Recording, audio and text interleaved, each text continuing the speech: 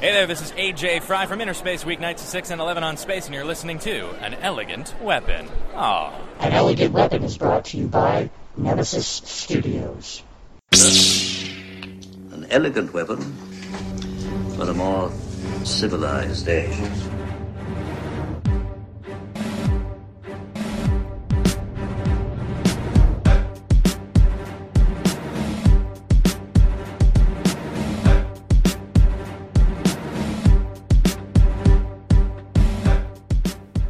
Ladies and gentlemen, welcome to An Elegant Weapon, episode 189.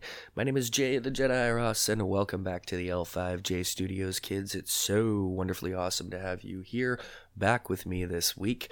We bring you something super, super cool. This week, I sit down with a few of the editors of the wonderful Toronto Comics Anthology. It's a super cool project. It's in its third year, and they are presenting Volume 3. What the Toronto Comics Anthology is just that. It's an anthology of local comic creators who have come together with different short stories and such to be assembled in a compendium. The cool thing is these stories aren't just by Toronto artists, but they are in fact about Toronto, the wonderful city itself, who yesterday celebrated its 182nd birthday. So happy birthday, T. Dot.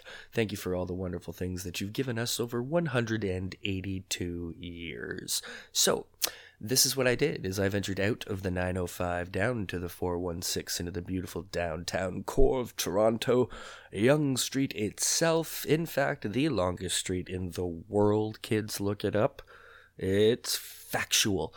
But I was very lucky to head downtown, and I sat down with Mr. Andrew Stevenson, Aaron Feldman, and Allison O'Toole, and these three are some of the editors of the Toronto Comics Anthology project, a project which involves many of the show's fine friends, including Dave Bishop, Sean Daly, and Ricky Lima, and a few others that you're going to hear about during this wonderful conversation with three of the editors of the Toronto Comics Anthology.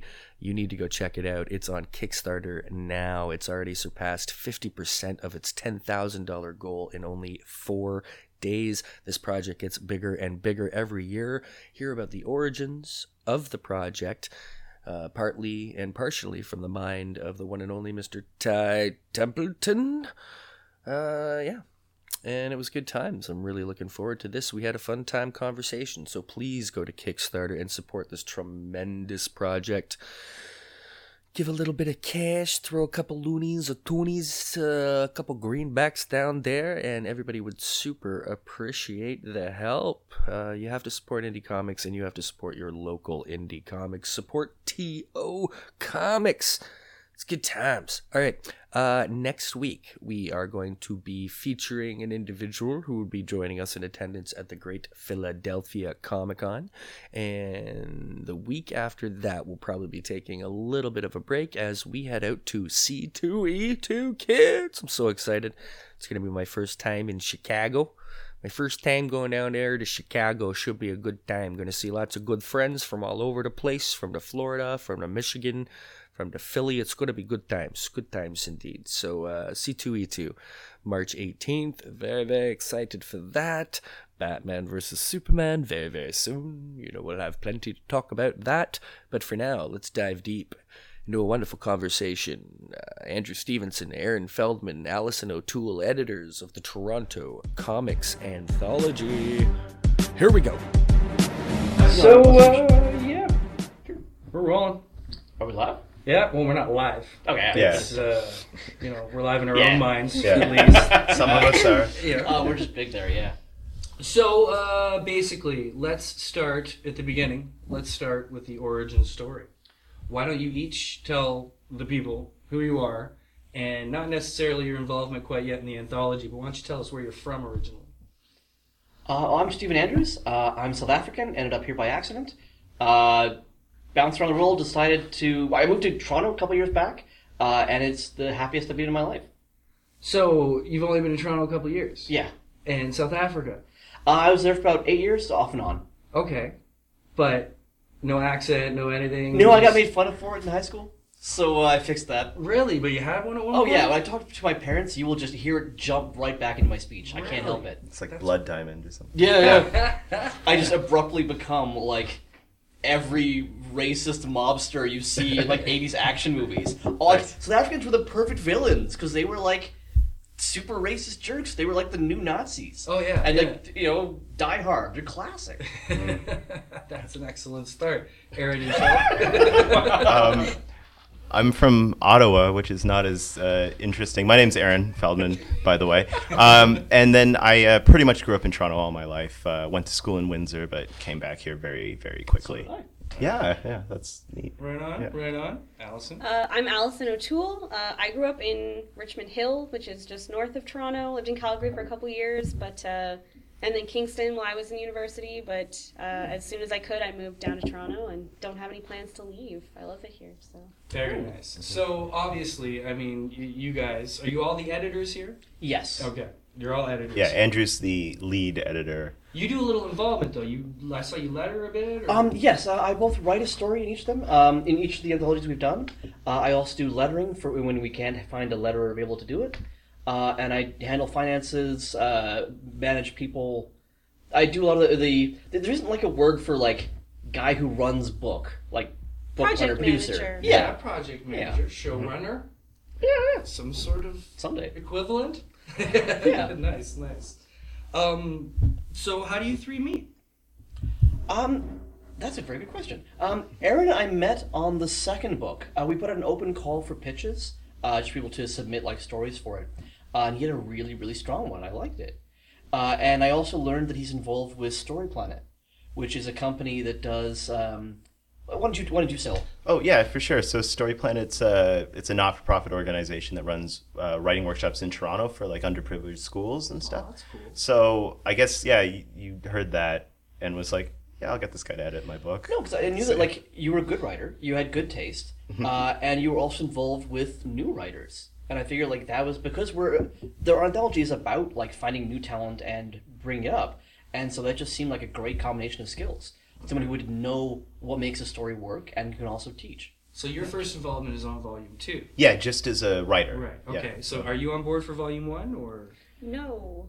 All right. So Sorry. basically, you're the start of all this, Andrew. Yeah, Yes, All right. and we had so 2 other editors originally. maybe we will jump there. How does this come about? Sure. All right. Like, are you just a comic fan who decided it'd be cool to put together this anthology? I went to Ty Tillman's writing classes. Oh, okay, the boot camp. Yes, Right which were on. fantastic. Like he is actually the genesis of the project. Okay.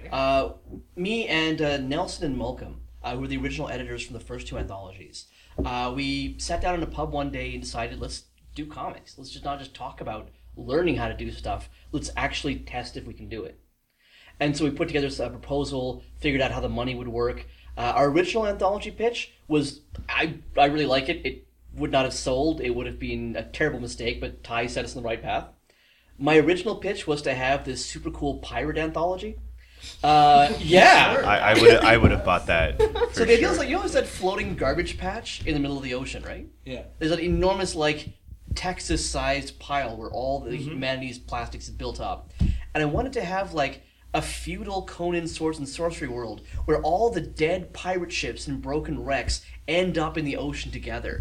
And it's just a story of this, like, corrupt temples and pirate kings having great wars. It's like a historical piece. This is something you should maybe take off the shelf at some I point. love the idea. I want to use it someday. But we went to Ty, and Ty told us, like, you're not going to get enough people on board with that. You want to write about garbage people? Like, I know, and Ty suggested that, like, something he'd been trying to run for a long time. Like, he did the Holmes Inc. Anthologies for a while, which were an extension of his classes. Mm-hmm. Basically, he had his third-year students, or like third season class, third level, whatever. Sure, okay. Students. Green belt, maybe? Sure, yeah. They did a live production. They actually printed comics. They actually did the whole process, so they would understand what was involved. Okay. I did the Holmes Inc. for a couple of years, but unfortunately, like, it was too expensive to print, and they couldn't move enough books. And so he ended up losing money on it, even though he was getting, like, paid to do classes with it. It just wasn't a good investment for him. Like, much as he loved, like, helping students out, like, you do have to take care of yourself first. But he wanted to do a Toronto-themed anthology. He wanted to do a Toronto monthly, where every year, every month, there would be, like, 12 to 30 pages of like a cool Toronto thing, and it would be constantly like it would be on the ball. We produced like a month or two earlier, like almost very zine-like. Okay. And it was a great idea. And he said like he gave us the chance to run with it, and we have.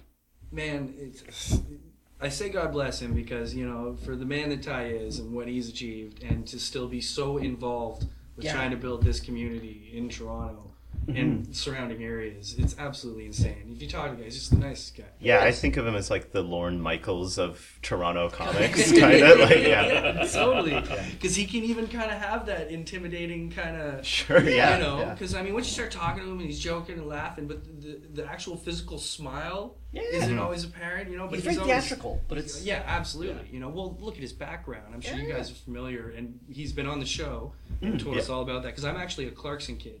Oh, okay. From out in Mississauga, the Air Mills QE area, Lorne Park, Clarkson, and that's where he's originally from. Oh, okay. And I grew up a street away from him.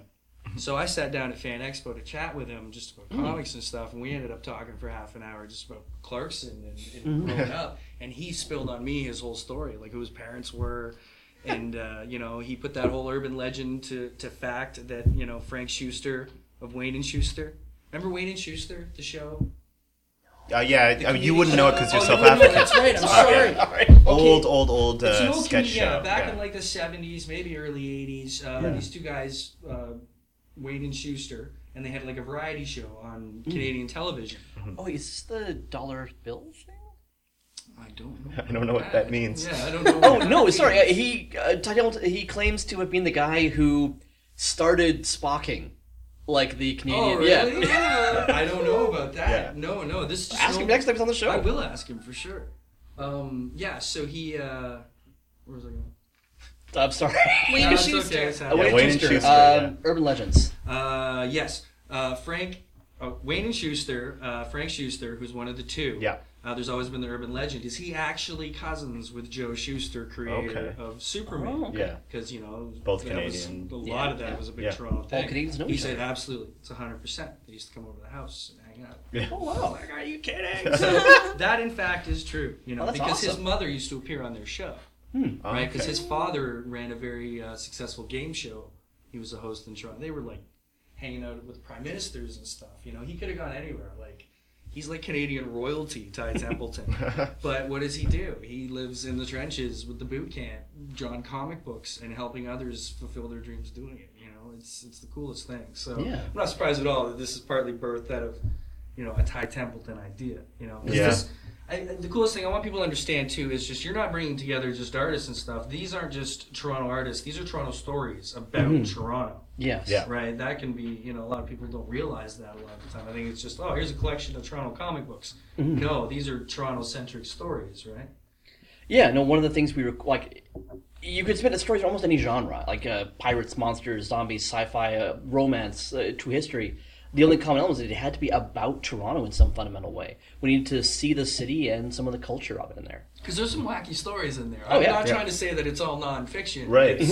There's some crazy stuff that I've seen coming up on the Toronto Comics page there. Yeah, Andrew, your story takes place in like a mythical fantasy version of Toronto with like the CN Towers, this giant tower, like the Cursed Tower. Tower. Ruled by the cruel wizard Torontok. Yeah, and it's like the TTC is just dragons who are pulled along chains and stuff. Yeah, the subways are all like these enslaved dragons dragging enormous mine carts behind them. That is fantastic. I love it. That's great. Wasn't there one story I saw where the buildings were the characters? Yes. Yeah. Oh, that one's super adorable. You edited that one, right? Yeah, I edited that one. That's architecture by Ricky Lima. I don't know if you've had him on the show before. That? Yeah. Yeah. And Kelvin Sue is the artist. Like if you read it, you would know it was Ricky. Yeah, right it's got away. a very Ricky vibe. I just saw the kind of workings because it's the closed. There is the Toronto Comics Anthology Facebook page. Yep. But you do have the closed group for just artist interaction, which you were kind enough to let me be a part of, and just the stuff I'm seeing is spectacular. Like, people are having so much fun. It's.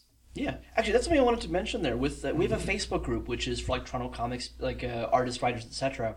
But it's not just for people who work on the book now. It is in general. Like, if you want to learn how an anthology functions, if you want to see how like people who are trying to become professionals interact with each other, it is open to people. Like, we've had 150 people there who are constantly watching and kind of, I hope, passively learning. Because with our anthology, we want to make it a very open project. Like, our finances are visible. If you want to look up, like, how much money we made on book 1 and 2, like, we have that available as spreadsheets. Transparency. Yeah, because when we started, I didn't know how any of this stuff worked. And Ty helped me with some of it, but a lot of it you just have to figure out as you go. And just having any source of data, even if it's not, like, accurate or the best, just a point of reference is a huge help. Well, were you kind of able to look at it like as like, especially Volume 1, as just a comic? Like, even though it's a bigger breadth of work as far as bringing all these different artists, like there's so many people involved, it's still, you know, you need your printer, you need your layouts, you need your deadlines and all that kind of stuff. So you decide that basically for your first comic book, you're going to involve how many people are involved on Volume 1? Volume 1, it was, I believe, 19 people. Like, almost all of them from Ty Templeton's class. Okay. So we recruited our fellow students, and we said, like, hey, we're doing this thing. We've got no money. Do you still want to do it? Right. The way the first 2 books worked is that the writers covered the cost of printing, and the artists donated their time.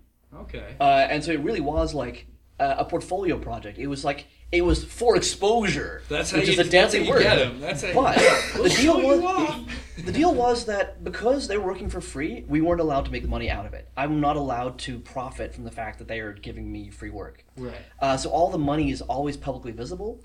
They see where the cash is, and all of the money for books 1 and 2 has to be spent on marketing those books, going to conventions. Like, I can't buy a Ferrari and drive off into the sunset. Right.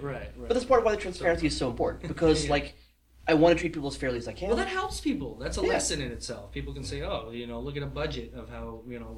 I was lucky enough to do I moderated a self-publishing panel at Fan Expo this year. And it was Jay Fosgate, Jules Faulkner, and Ted Woods. And that was hugely popular. I didn't realize how popular that was going to be, because that was a straight-up layout. Like, you need your printer, you know, this. It probably cost you that, right? People were all over it. Like, it was just, you know. There's still a lot of mystery to it.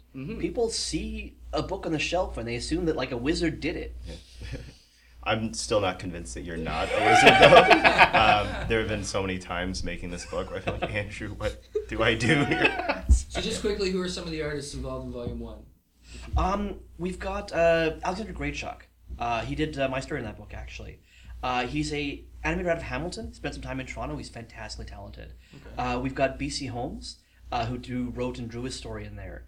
And it's a take on Macbeth, with the protagonist taking on both Macbeth and Lady Macbeth roles, and it's great. There's just a whole bunch of really cool people who are just getting their start in there. And like, I'm super proud of that book. There are some fantastic talented people in there. I'm struggling to recall all of their names Of from... course. No, I don't expect you to rattle off the whole thing with just a few of the cool people involved, you know? Like, So you got Bryce. Yes, how could I forget Bryce? Yes. Yeah. Bryce Hall, the editorial illustrator for the National Post, who does fantastic detailed work. Wow. I don't know why he's on our book, because he's way too good for us, but I will abuse that if I can. He's back for this one for some reason. He's doing an 8-page story in Volume 3, which is just gorgeous. You know, it's crazy about this city, because, you know, I've been doing this podcast for almost 5 years, and I've been going to Fan Expo. I've been doing it at Fan Expo since I started it, but I've been going for about 15 years now. And I'm still constantly hearing about new people that I've never heard of and have no idea of. And that's just, I think we have that Canadian thing where we feel smaller under the States. You know how we have that? And I think that makes us forget how massive this city is and how much talent and how much is going on in it. You know, it's one of my favorite things. I'm constantly still learning new people after so many years, you know? So your project is the perfect thing. Right. Yeah, it's helped me figure out like how the Toronto industry works, because there's so many people here. Like, I met Allison a while back at a Pitiful Human Lizard launch. It was the True Patriot launch, actually. Yep. Okay. Well, our meeting story was ridiculous, because literally I was talking to Adam and you walked over to like give him the copy of your book that you had on you for some reason. And then and you were like, I'm looking for editors. And I was like, I'm an editor. And we were like, okay. And that was how I came onto this project. I looked at her work. That's how it happens. Yeah. No, I just think that's... I could just imagine you being like, I'm an editor, and he's like, yeah, all right. Like, I wasn't... No, she was classy. It was okay. good. So I guess Volume 1 is successful enough that is it a year later that you decide to do Volume 2? Have they been consecutive last 3 years? Yes, Yeah, okay. straight up. Like the first book, we did it in 4 months. We just rushed that thing out to print, and it was a heck of an experience. Volume 2, we decided to make it bigger and better. We got a lot more people on board, in part because we had like a product now. We weren't just a bunch of guys talking about doing something. We'd actually proved that we could at least make something. Right. And so we put out an open call for submissions, got like a wider base of people from like Ty's classes, people who just knew Ty, and just like the general Toronto comics Spread the community. word, right? Yeah. I got And then we did a Kickstarter for Volume 2. We asked for $500. And I was terrified launching that. I thought to myself, like, no one's going to give us anything. Yeah. We're just going to, like, on day 30, we'll get $1. And then I will crawl under my mattress and die. Yeah, I hear that more than anything else on this show. A thing I like sort of telling people is when he did this campaign, he took us all aside and was like, guys, just so you know, like, I'm asking for $500, but if we don't make it, like, we'll still be able to make the book. Like, don't worry. I was just telling these guys beforehand, before you came in, that I have a dear friend, Casey Pierce, and she just wrote a book called Nora for Source Point Press out of Michigan. And their Kickstarter's wrapping up in like 10 hours or something, right? So she comes on the show, and I was like, you gotta promise me you come on my show first, and we launch this thing, because this is gonna be big. And I'm telling her, I'm like, this is gonna be a big event. People are excited. And the artist, his name is Sean Seal. He's a fine artist, right? And he's venturing into comics more. These are incredibly cool people. And I'm like, you know, this is going to be big stuff. So she comes on the show, and I'm like, so how much you asking for? She says, $500. I'm like, that's it? She's like, oh, do you think I'll get it? And I was like, I think you'll get it in 36 hours. She's like, no way. I'm like, absolutely. I'm banking 36 hours. I'm saying it publicly on this podcast right now, 36 hours, right? You know how long it took to hit $500? 35? 2 hours. Dang. 2 hours. It's a month later. 10 hours at closing, and they're at $3,000. Very nice. And all I asked for was this $5,000. And I told her, I was like, the hype, you don't understand. This is going to be a good book. Yeah. You guys will hear about it through me, even, trust me. It's actually debuting at C2E2. Oh, wow. Which is, Toronto Comic Con, which I'm at every year, decides this year to put on an amazing show. The one year I decided to check out C2E2. So I won't be around for Toronto Comic Con, which is really, really weird. Mm-hmm. But yeah, this book's going to debut there. So yeah, there's something to I hear that so much. But, It's hard to know your value Well, I know until a lot, you're tested in the real world. The amount of Kickstarters I have a lot of Kickstarters, and people are always paired with it. I can't help but laugh, you know? 'Cause, you know, most of the time I've gotten good enough that I'm picking people to be on the show that I'm interested enough that, you know, most of the time I think I've got like a 90% fun streak, you know. There's one or two books that haven't made it, but a lot of those books I've also seen not give up, continue on, and eventually somehow end up You on still the learn shelf. from it. Yeah. Even your failures, like those can be much more educational. Yeah. So, Allison, how do you edit all of this? Do you break it up? Are you doing the whole book? You guys sharing it? What's happening? Yeah, so we're, as Aaron mentioned, Andrew's kind of the lead editor, so a lot of the kind of admin stuff falls to him in terms of like finances and book layouts and stuff. We're just like, no, thank you. But like a lot of it's been collaborative in terms of choosing what's going in the story. So when we are in the anthology, so we went over all the pitches together, we chose the stories together, we divided them up. So we had more or less an equal workload in terms of the stories we were editing one-on-one. So each of us would be, you know, we have our roster of stories, and then we're responsible for kind of working with our creators. But we, and I guess we've been helping out with like marketing and that kind of thing. But mostly we're responsible for like the creative editing. So I is guess that what you do? Is that your profession, or is this just kind of something? I'm an administrative assistant. Right. Yeah. But this is my night job. She's great at it. I want to stress also that like when you say editing, it's in comics, it's not just like prose editing where you're like, this word is wrong, this comma could be better, upgrade this comma. But it's a full process. It's reviewing the pitches, it's starting with the writing, making it as strong and like sharp as it could be, and then it goes to the art, reviewing the thumbnails, reviewing the pencils, reviewing the inks, the tones, the letters. Like, these two, I could not have done this book without these two people, without Allison and Aaron, who have done a fantastic, incredible job of throwing hours at stuff. You need to be organized for this, I'm guessing, right? Yeah, one of the things that Because artists are lazy, come on. Well, You no. gotta wrangle them up. Artists are human. And they're always, like, we're not paying them enough for them to sacrifice their lives for us. And they're still, like, burning themselves. They're still putting in extra hours. Yeah. No, I see that in jest. And some of the Toronto artists I know are people who literally. I know there's one, Sean Daly. He's on our book. He's in our book 3. He is on book 3. That's right. He's got an adorable story in there. Something's going on out there. Is a fan of his from outdoors. I'm so fun. Kids, we've stepped out of the L5J studios. We're actually out here in the T-Dot, which is always fun. We're in the Yonge and Adelaide area, which is always cool to get into the core. A lot of my stuff's on Skype, right? Because I'm talking to people all over. It's just easier. So the more I'm getting to do this downtown, it's great. So thanks for meeting up here. Well, thanks for coming down. We appreciate it. But Sean Daly, I was making fun of him on the show when he was on once, and I was like, your drawing desk is literally beside your bed, and you roll out of bed onto the chair and start drawing every day, don't you? He's just kind of, I was like, I know, I can picture it. He wakes up, he rolls over into his desk, does stuff, and rolls back. Maybe listens to a little Bad Religion in there. But, some people just can't help it. It's just, they need to do. They need to do it. It's like an innate work ethic. It's an amazing thing. So the creative. But still, creatives and having to deal with that much and wrangling that many of them, I'm sure it can. Well, that is also the thing. There is no job that is just a job. There's always an emotional component involved. Like when you tell someone to pick up that can, fix those words. It is also an emotion you're expressing to them. And that is something I think that is, I want to say my editors are fantastic for that, for being really supportive of the artists and the creators, helping them, helping manage them and helping them do the things they want to do. Because everybody wants to make the best possible product. But there is also a certain amount that human beings will have stresses in their life. Sometimes something the writer wants isn't quite what the artist wants. And it's so hard to get ideas from our own head onto the page. Once it has to go into someone else's head and then back out again. It's changed twice, often for the better, but it's deeply personal. And so I think working with creatives in that way is a unique thing. Well, it's nice to get this perspective because I do get a lot on the show, a lot of talk about artists and writers. A lot of the time I'll have them on together and, they'll discuss their process and the difficulties. And we've all heard, some of the big classic teams like Snyder and Capullo, what they had to go through to, start this kind of genius.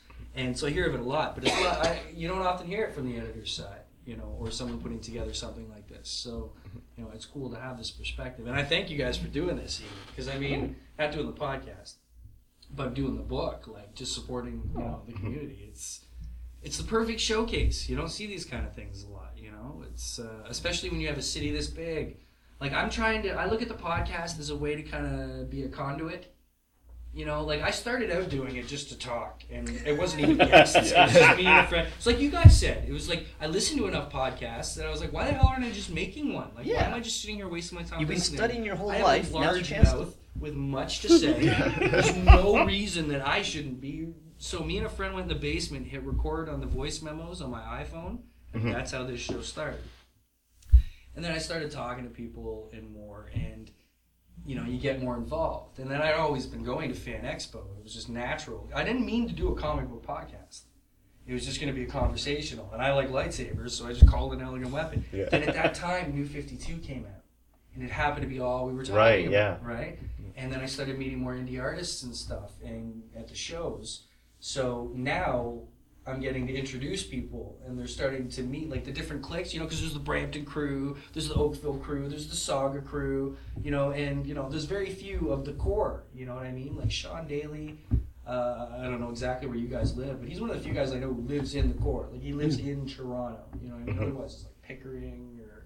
Right, So it's cool to have the show to kind of help bring people together. They meet each other. Yeah. So it's the same thing you guys are doing, right? That's actually one of the things I've enjoyed most about doing the anthology is...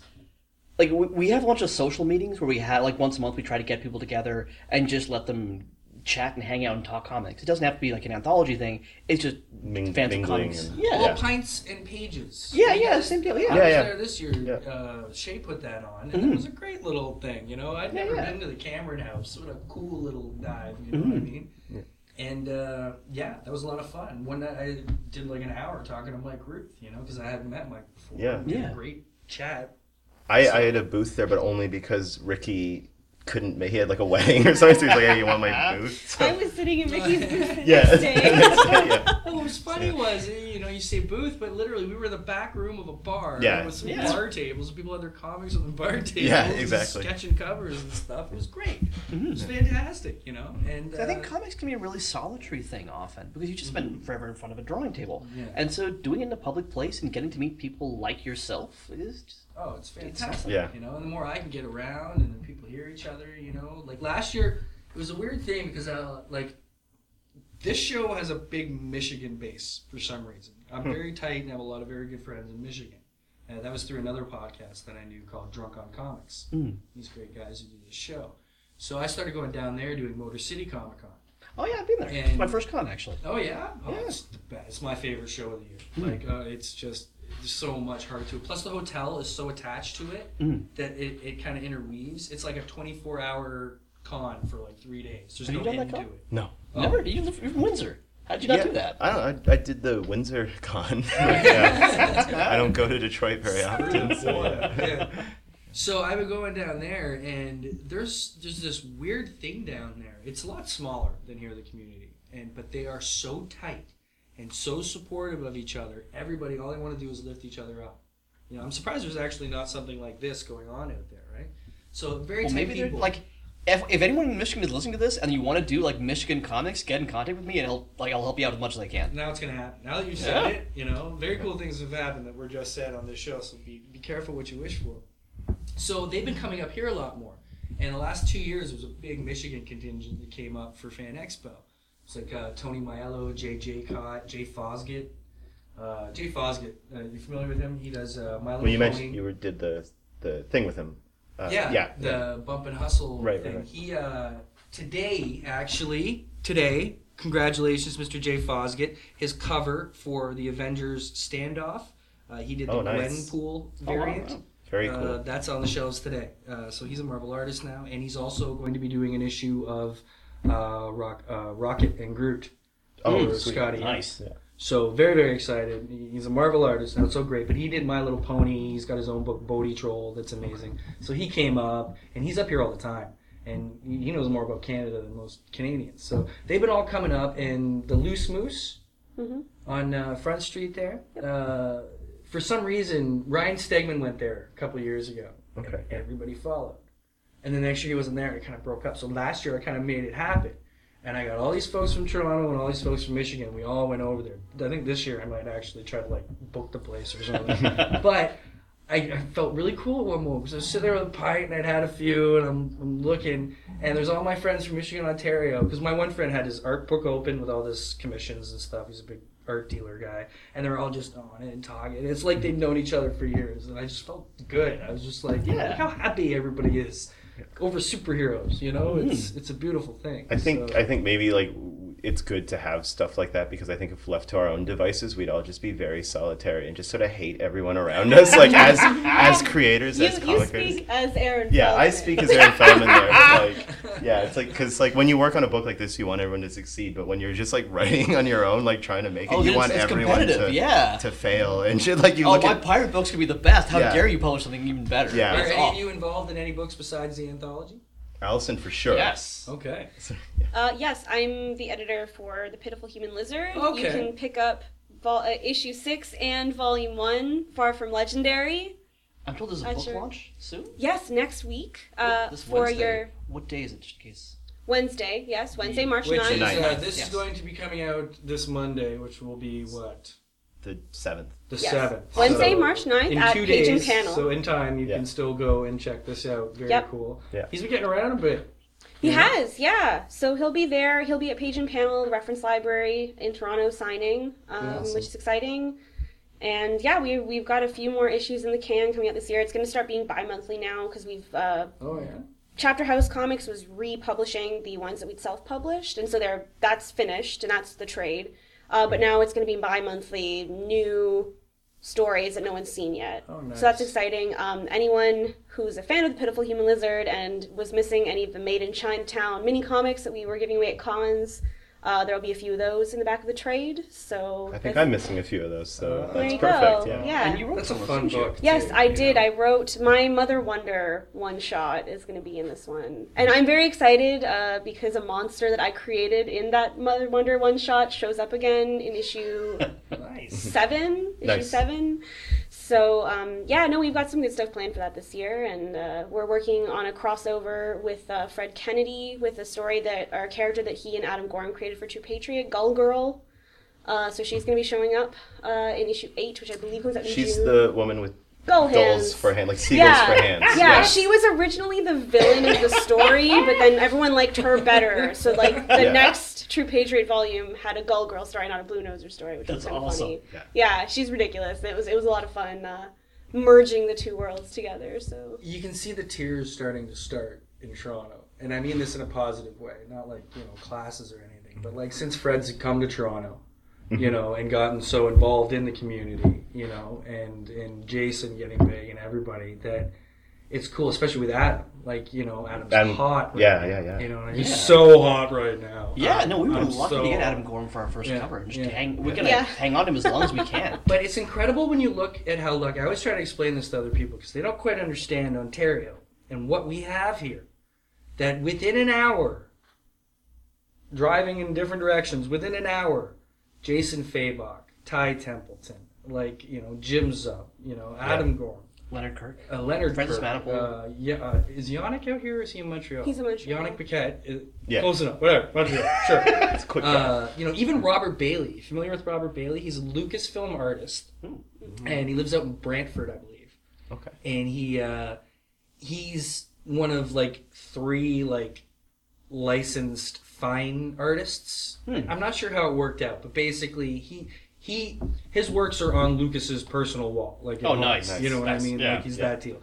And for years he's been doing these pencil sketches, and they're the kind of sketches that look photorealistic from 3 feet away. You can't tell it's a pencil unless you go up and look that it's a pencil. Looks like a black and white photo.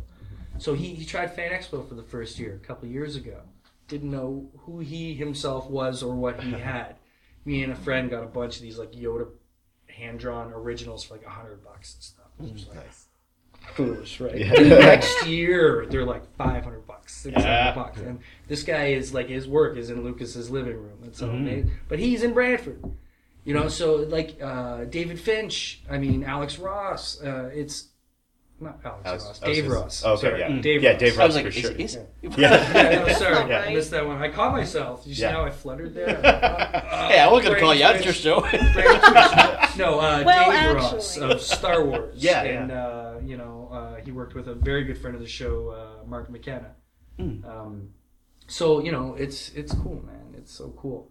So let's talk specifically about what's happening coming up with Volume 3 then. Yes. So when does this start? Is this like Santa's Workshop? The minute Volume 2 is done, the next day you're like, okay, let's plan for next year. Pretty much, yeah. Practically, yeah. Yeah. No, the moment, after book 2 finished, I put together a couple surveys and I asked people what was good about the book and what was bad about the book. What was, as creators, how could we make this better for you?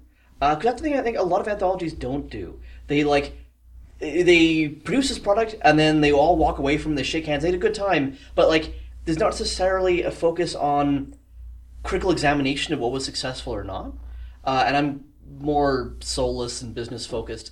So I try and figure out what can we concretely learn? Not just store in our own little mental storehouses of personal wisdom, but how can we prove it?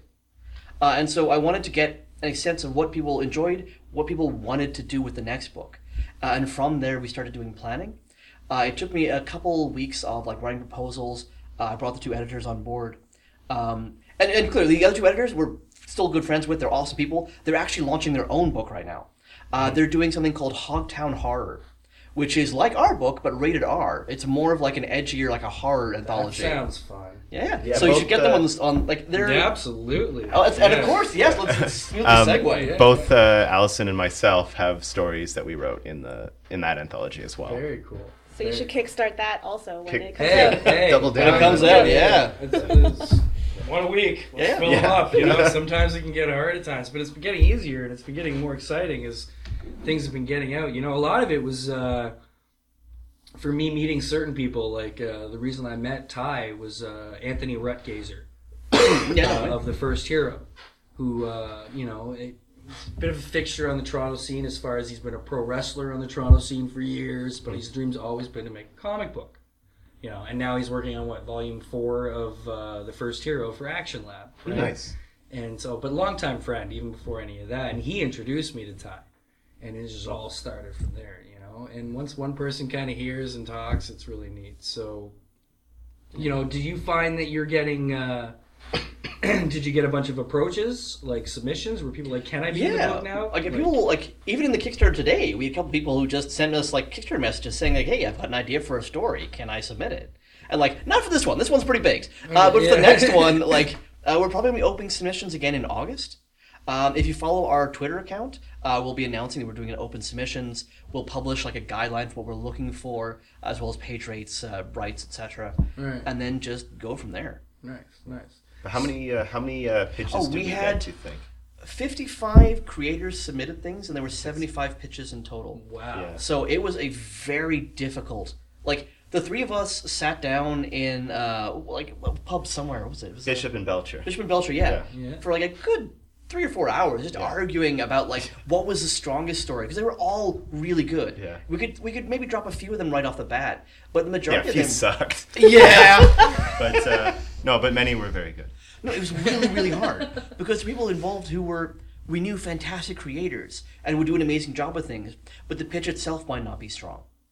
And so I think this is also a learning experience for people who are submitting things, because now they're learning like which pitches sell For more. sure. Oh yeah. There's a way to pitch. Yeah. There's I saw a few friends out at what was the con? There's so many cons happening all the time. They just did one on how to pitch a comic. That was a whole panel. I think Casey Pierce was on that panel.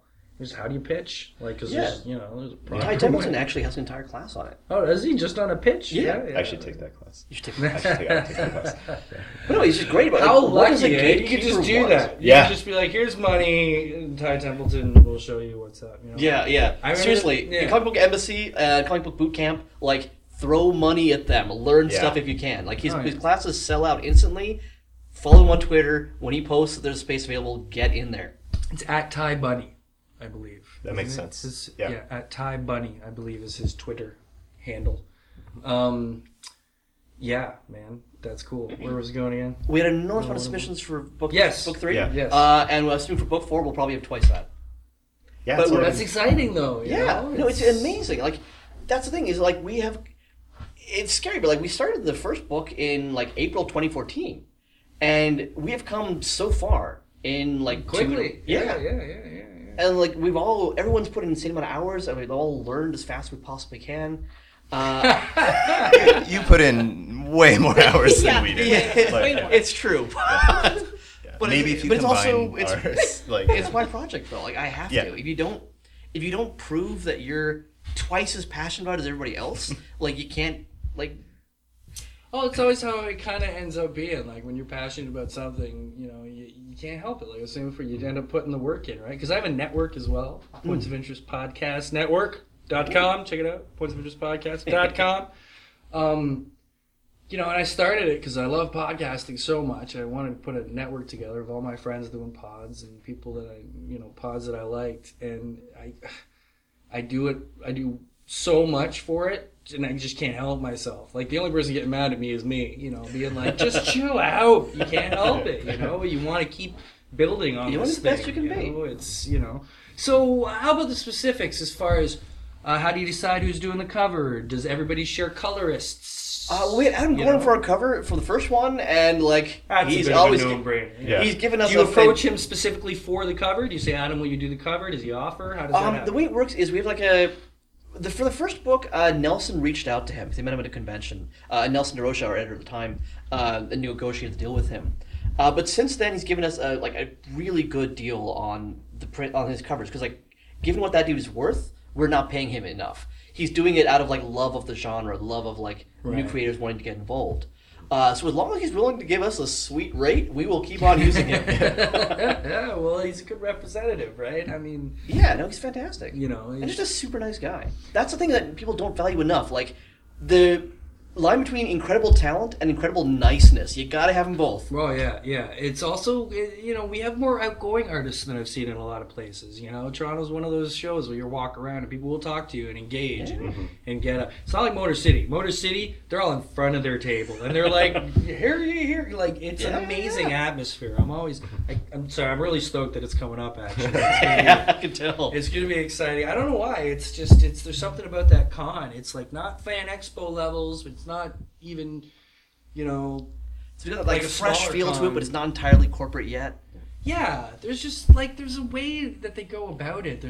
I don't even know. It's one of those unexplainable things where people are happiest at that con than I've seen at any other con. It's probably a good balance because Fan Expo's great, but it's That's a whole other beast. so though. big. Yeah, people don't quite get Yeah. this event, because people go to Comic Cons and other places. Because I do Denver Comic Con every year, Motor City, Great Philadelphia Con.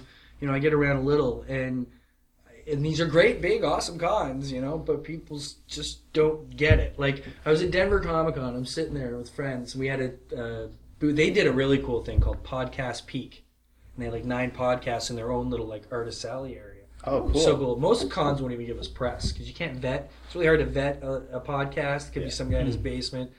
It's just celebrities don't want to do it. Yeah, and it's hard to test a podcast without listening to it and taking a couple hours. Yeah. But Denver, they're way behind podcasts. They love that whole thing. So they set us up there, and I would say to people, they'd be like, "So how big is Fan Expo like compared to this?" And I'd be like, "It's probably about 8 of these." Yeah. And they'd be like, "What?" It's hard to explain, and because people don't get like I was saying how big Toronto is. We're it's the 3rd biggest Comic-Con in North America. So when you're talking about it being up there with San Diego and New York, that should give people an idea how immense it is. But people just still don't get it because it's Canada. Yeah. How could we possibly have even that many people that we can put in one building? Right? It's like, it's not even in one building. It's the biggest it's con north I've and ever south, seen, and there's a whole other building. And they're still jammed. They're running out of space. Like, they can't expand. Well, they may have to start doing San Diego type stuff, and how they have offsites, like the park across the street. I think that actually Zdarsky had a con there. Zdarsky across the street. Yeah. Really? This was the thing he did. Yeah. He just had like a booth. I think it was just like a table he brought from home, like a desk.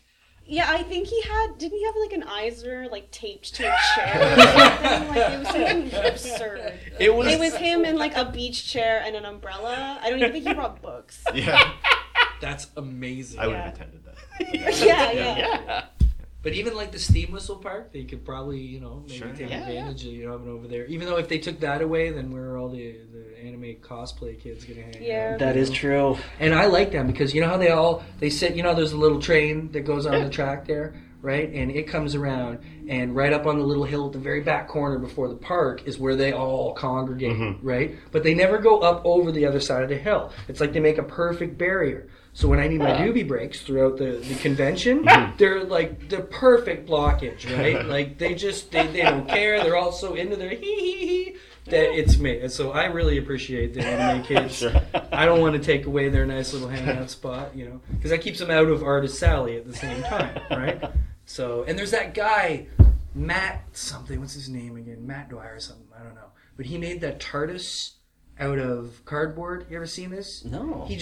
He doesn't even go into Fan Expo. He doesn't buy a ticket at all. He built a cardboard TARDIS that is amazing. Like, you wouldn't realize it was cardboard until you went up to it. Every year he brings it to Fan Expo, dresses up as a different doctor, and just sticks it on the hill up behind the train tracks there. And literally just puts it on the hill and then chills for the day.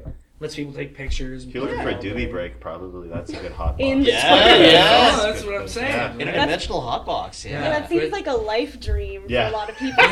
Just want to hotbox the TARDIS. Someone wants to do that. I can't believe I've never thought of it. You know what, though? You've just given me the most brilliant commission idea that I'm going to hold on to for C2E2. Yes. You're welcome. Yeah. One A doctor couple passed the artists dupe who to might the be next, down yeah. for that, right? Oh, that's perfect. So about Toronto itself, let's discuss away from the anthology. Just it's kind of a broad, cheesy, kind of typical question, but what do you guys love about Toronto? What's Toronto mean to you? To me, like, like I'm old. I'm like 31. I know. Sorry, guys. God, But, I like, just had my 39th birthday like 2 weeks ago. And you're no, like, but "Oh." like, it was the first time like I moved into a place where I felt like an actual functioning adult. Like I was in college for a time. I stuck in my college roommate's housing for a while. I was in this small apartment with 5 other people, and eventually I just had enough. I threw my stuff on the floor. I was like, no, I'm out. I'm going to Toronto. I'm going to be a real person there. And then I was, and it was great. But no, like it was. I felt like I had my place in life. I had enough confidence in myself as a creator. And I had a steady day job, which was nice.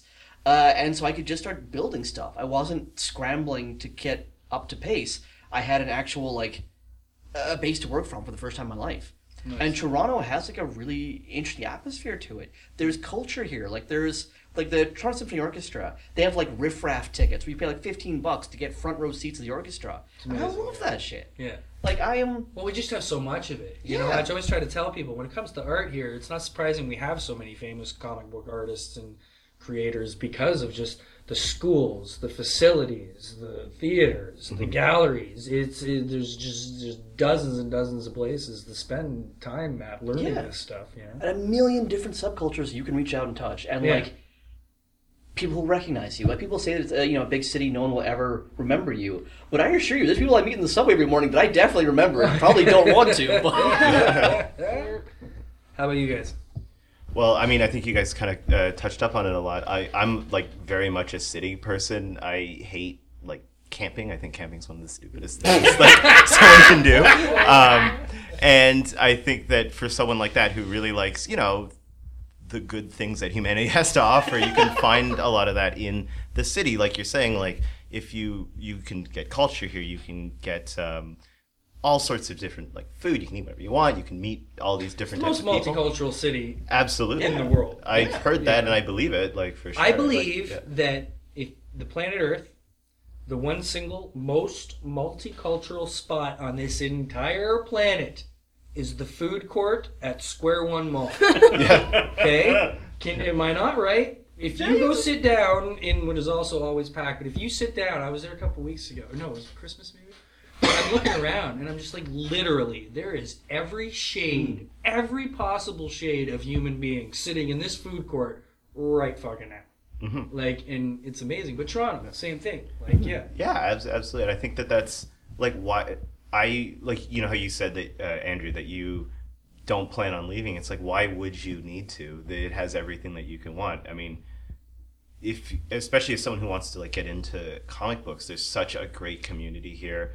You have people like Ty who are just like out to help you, no matter what. And Jim Zub. Jim Zub as well. Even Oh my online, God, he's publishing all of these amazing articles on how do you do this stuff? He publishes articles about his money, what percentage of finances are involved in making a comic, and nobody else does that. Mm-hmm. No, it's handy stuff. Yeah, he did us a solid. He wrote the foreword for our second book, actually. Oh, right. Yeah. And again, I asked him advice. He's straight up about it. He is super nice, but also what's the word I'm looking for here? Firm, I guess. Yeah. He's a teacher. Oh, well, he's literally an instructor at Seneca. No nonsense. Yeah. So if you're wrong, he'll let you know in the nicest possible way. Well, that's what you need to hear. If you can't handle it, you shouldn't be trying to hack it in the first place. Yeah, and there's nothing wrong with being wrong. Yeah. The only thing the only sin is not realizing you're wrong and learning. Right. And it was like growing up in the city there. Well, I grew up north of the city. I grew up in suburbia, so... So which area are you talking? Richmond Hill. Okay, yeah. See, I'm the same thing. Total suburbs kid. Yeah, the sign as you are driving up Yonge Street, there's a sign that says, a little north, a little nicer. Richmond Hill. Which was good for when I was growing up, but I'm like Aaron. I don't think camping's stupid. I'm pro-camping, but I also am a city... I like the cottage, but I am a city person. I like, as they're saying, all the culture here. And I don't know, unlike Andrew, I'm not a functional adult yet. Still figuring that one out. But that's the thing. I feel it's something that I am figuring out in the city because there are so many options in terms of, you say, there's these communities that you can reach out to. And so sometimes it is I'm a member at the art gallery, so I go there to see all their exhibits. But then you can also, I really like choir, the drop-in choir that will teach you a song, and then you you sing and then you go home and And Brampton has demolition derbies. cool. Thanks, Andrew. Okay. Yeah. Hey, you gotta, I'm an editor. and they're awesome. I'm sorry. Okay, and Brampton has demolition derbies. Yeah. Point being, no matter what you're looking for, what it is you know, I took a coding class recently. There are just so many options of things. Yeah, but that was an option, and it's I think it's incredible that you can kind of find yourself and find your way. And I hadn't thought about making comics or being involved in comics beyond being a reader and like a blogger about them until I moved into this city, and that just made it so much more possible. It was like seeing this community you keep talking about, like all the incredibly talented people we have in the city, and all the passion that we have. And that's one of the things that I was so excited for with this book, was seeing people that were just so excited and so passionate about comics that until now they were doing it for essentially for free. And being a part of that and kind of infiltrating the community and going to like geek girl nights that people like comic shop ladies night is a thing I'm a big fan of. And I need to try. I'm trying to get out to more comic book shops for events because my LCS is in Clarkson. It's Altered States Comics. Oh yeah. And it's these two guys, Dave and Doug, these two brothers, and they've had this shop for 26 years. But it's the most typical, stereotypical comic book situation. Like, I've been going there since I was like 13, right? I moved up from St. Catharines when I was like 9, and then I discovered them when I was like 13. And, you know, I've always been going there, and they don't do nothing. They're just, either one of them is behind the counter, and they're just slinging comics. There's no events, no signings, they hardly put anything on the walls, you know? Like, they're just old school comic shop. Yeah. And even on Free Comic Book Day, they order all the free comics from everybody. You know, a lot of shops these days are like, oh, you gotta buy one, or buy 3 new comics and you get a comic, whatever. They have 2 big tables. They put them on the table, and then there's a lineup outside. They open the door, the lineup shuffles through, everyone picks up comics of each, and they buy something to go on their way. Everyone knows like, their we business. don't care, you know. And these guys, I think it's just, it's like, exactly, like, they know their business so well, they know exactly what to order, like, all that's just down to a science for them, you know? So they have no worries. But a lot of it's a newer generation with these shops, since it's been more popular, you know, like, it's more of a, you gotta have, the shop itself has to be more of a brand now. And there's so much competition in downtown Toronto. There's like 5, 6 comic book stores that are all fantastic. There's 15 minutes for me just in Oakville, Mississauga. There's about 4 shops so I can do. Conspiracy Comics. What's Mike's shop? Comic Connection on Spears. Altered States, mine. Labyrinth is up across from Sheridan College. Like, I used to go down the stairs and buy stuff from Central's them. that way too. Gotham Central is up at it's like Dixie and Kennedy kind of. It's Mississauga still, but it's a little. It's actually attached to the Mississauga Flea Market. You ever see the 401 Flea Market or whatever you hear about? But yeah, it's like attached to that building. I was there recently for their 4th anniversary, their 4th birthday party, which was cool. Ty was there, Adam was there. And you know, it was fun to chat, but yeah, there's competition. You're right, it's huge. You know, like, and so I think, like, especially with Patron Panel places like that, they're really kind of pushing the community to keep up with them. Because Patron Panel like constantly has really good events. Like, they had the Secret Levels of Geek Girls. What is? I'm not even. Oh, sorry. Patron Panel is it's attached to the Toronto Reference Library. It's like the guys who run the Beguiling and Little Island Comics. Yeah, okay. They have like the permanent TCAF store, like, just attached to Toronto Reference Library. I did not know that. Oh, well, wow. That is in fact where the Pitiful Human Lizard launch is happening on Wednesday. Oh, perfect. Okay. You should go. You should go to the place. I may. It's a really open, friendly space with comics I've never heard of, but are all fantastic. That's awesome. It's like an indie. It's very much indie shop, but at the same time, like, there's, like, sometimes with indie there can be the sense of, like, it's a little abstract, it can be a little weird. It's like you have to be a high artiste to really appreciate it. But this is just really good, like, all ages, but also artistic stuff. Like, I'm not selling it properly, but it's a fantastic store. I love it. Go throw money at them. Nice.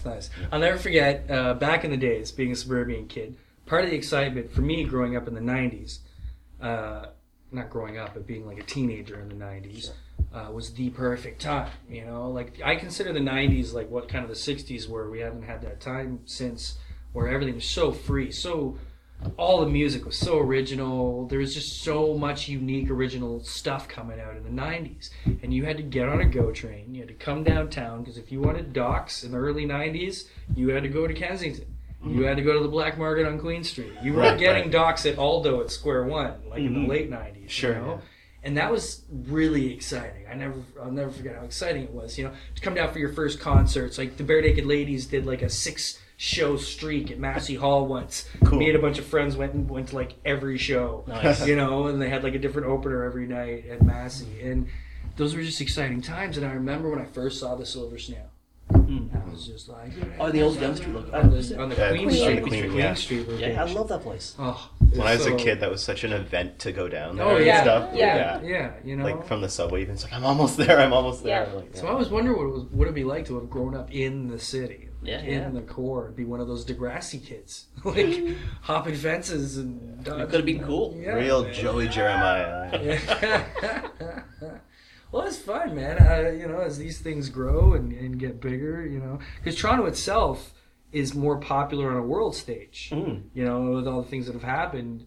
I mean, Rob Ford pushed us onto the Daily Show. That I did mean, a lot. That was... And I hate to say it, Right. but Bieber and Drake, Yeah, Sure, and, yeah, you know, absolutely. and the connection to the Raptors, the fact that the Raptors and Jays are just doing so well, it puts a lot of focus on the city at a time when the city is trying to grow and, you know, be its world-class self, which for the comic book community, now so many people want involved, because when they go to Fan Expo and they see this amazing, epic, monstrous thing, you know, it's great. It's really exciting. So I cannot give you guys all kudos enough at all for doing this. Give some specifics. The Kickstarter's on right now. Yes. Yes. Launched on like midnight March 1st. It'll be running until, I believe, March 30th. Midnight-ish around there. We're asking for $10,000. And at the current moment, and this will be way out of date by the time this actually broadcast. I hope. Hopefully, Yeah, Yes, it's like yes. it is Oh, still. We God, looked a please. bit ago and it was doing incredibly well. We were doing- so. I'm updating. So it's been 21 hours. It's at 3,400 right now, so we're 34% of the way there. And again, we launched this like midnight yesterday. Yeah. So we are Wonderful. really hoping to do enough money that I don't have to sell my car. Yeah. Because that is a legitimate risk and fear I had. You haven't seen my car. No? But like it's... Okay. All right, my car is an old Honda Civic. It was stolen and then brought back because it's such garbage. I left it covered... It's still covered in police tape because I figure it's like a warning sign, like, you know, don't open... Maybe there was a dead murder inside. in this car. Yeah. Yeah. Don't dead inside. Yeah. I just passed out taking a nap. Yeah. So it's just Toronto Comics Anthology? That's all you got to Yes. search on Yeah, Kickstarter? you can also go to our website at torontocomicsanthology.com, which should redirect you to the Kickstarter immediately. You can also Google it from the Kickstarter page. It should be on their featured projects, I believe. Projects we love. Oh, Projects really? we Is it love, under yeah. Projects we love? Yeah, They love us. There you go. They love We you. also have a Twitter feed, which is at Toronto Comics, but With an it's X. Yeah. Perfect. Allison, Aaron, Andrew, thank you so much for doing this. Thank you so much for hanging out. Thanks Thanks for for having us. Are you guys going to be at Toronto Comic Con? We are. Going to have a table there? We're hitting the Sarnia Comic Con Okay. next week, followed by the March Comic Con, and then basically every other convention from now until eternity. Nice. And we launch Volume 3 At May and TCAF. At yes. TCAF. Oh, that's exciting. Yes, that's Yeah, like the yeah. book it's ready to go now. It will be fired off to the printers pretty much like as the end of the Kickstarter. We'll have it ready in time for May, and then we're just going to have a heck of a time because TCAF was amazing last year. Nice. For you kids out there who may not know what TCAF is, it's the Toronto Comics Art Festival. And it's kind of Toronto's wine and cheese party of Comic-Cons. Of It's 24,000 people jammed into War Reference Library. Yeah, and it's not it's not like a Comic-Con, you know. It's a You're not allowed to cosplay. Yeah, but there's also it's free. You get in there. Oh, yeah. There's no entrance fee. Like you got to wait in line for a while. Yeah. But there is I think booths are very high demand, but they're free too, right? booths. Like they're not free, but they're Oh, like okay. they're a fraction of what you pay at Fan Expo. Yeah. Like literally yeah. 1/5 Yeah, of what I yeah, paid at Fan yeah. Expo. Yeah, Uh, I think that sorry, but Please. yeah, TCAF is probably my favorite show every year. Yeah. Just because because I think it's important that it's like the comic arts festival. So it's Fan Expo has become huge because it's about business now, and it's become so generalized, which isn't a bad thing. Like, it's a lot more accessible, but there are a lot of people there going to see, you know, actors from, like, Hannibal It's or about whatever. Like, the success of the nerd. The nerd is now the It's not a new- Comic-Con, it's a Yeah. Fan Expo. But, It's like, a culture con. yeah, exactly. But the Comic Arts Festival is still, it's still about comics, and it's about the art of comics. And I think there's a lot of people who will go to that show who you won't see at Fan Expo, and whose work isn't as, like, commercially successful. But that's really great for books like us, because we are going to get a lot more attention, because we're not, you know, hiding behind cosplayers, behind t-shirt booths, behind sports people. Remember when they did that? What was up with that That was year? the Right? worst. I remember seeing that online and being like, what? This is just No taking one's, it. no one's gonna look at our book and be disappointed that there's no Spider-Man. Yeah, exactly. And I think that there's more openness, and it's also fantastic for people who, like, follow webcomics, for example.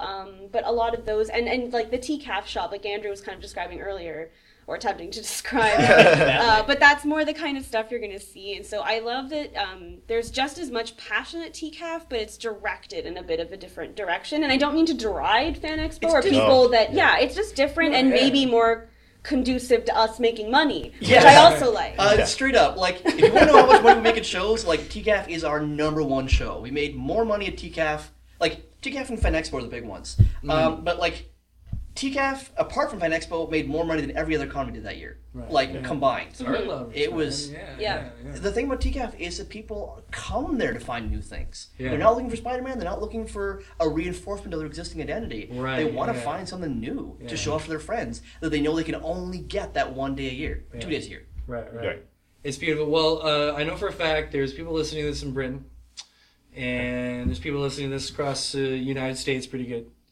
And you people also, other than just needing to support indie comics, the cool thing about this is, kids, that it is about Toronto. So no, we don't have talking buildings or things like that, but I'm sure it's still going to be a great representation of the personalities that come out of Toronto, what the artists we have to offer are like, and their kind of inkling and stuff. So please, kids, support this so much. Toronto's a wonderful place to live. I'm sure you all kids agree. Yeah, Toronto, woo. Canada, okay. But again, Toronto. Oh wait, are the mics still No, Toronto, we love you. Yeah. From the 905 to the 416, kids, that is all we are going to have this week on An Elegant Weapon. Take it easy.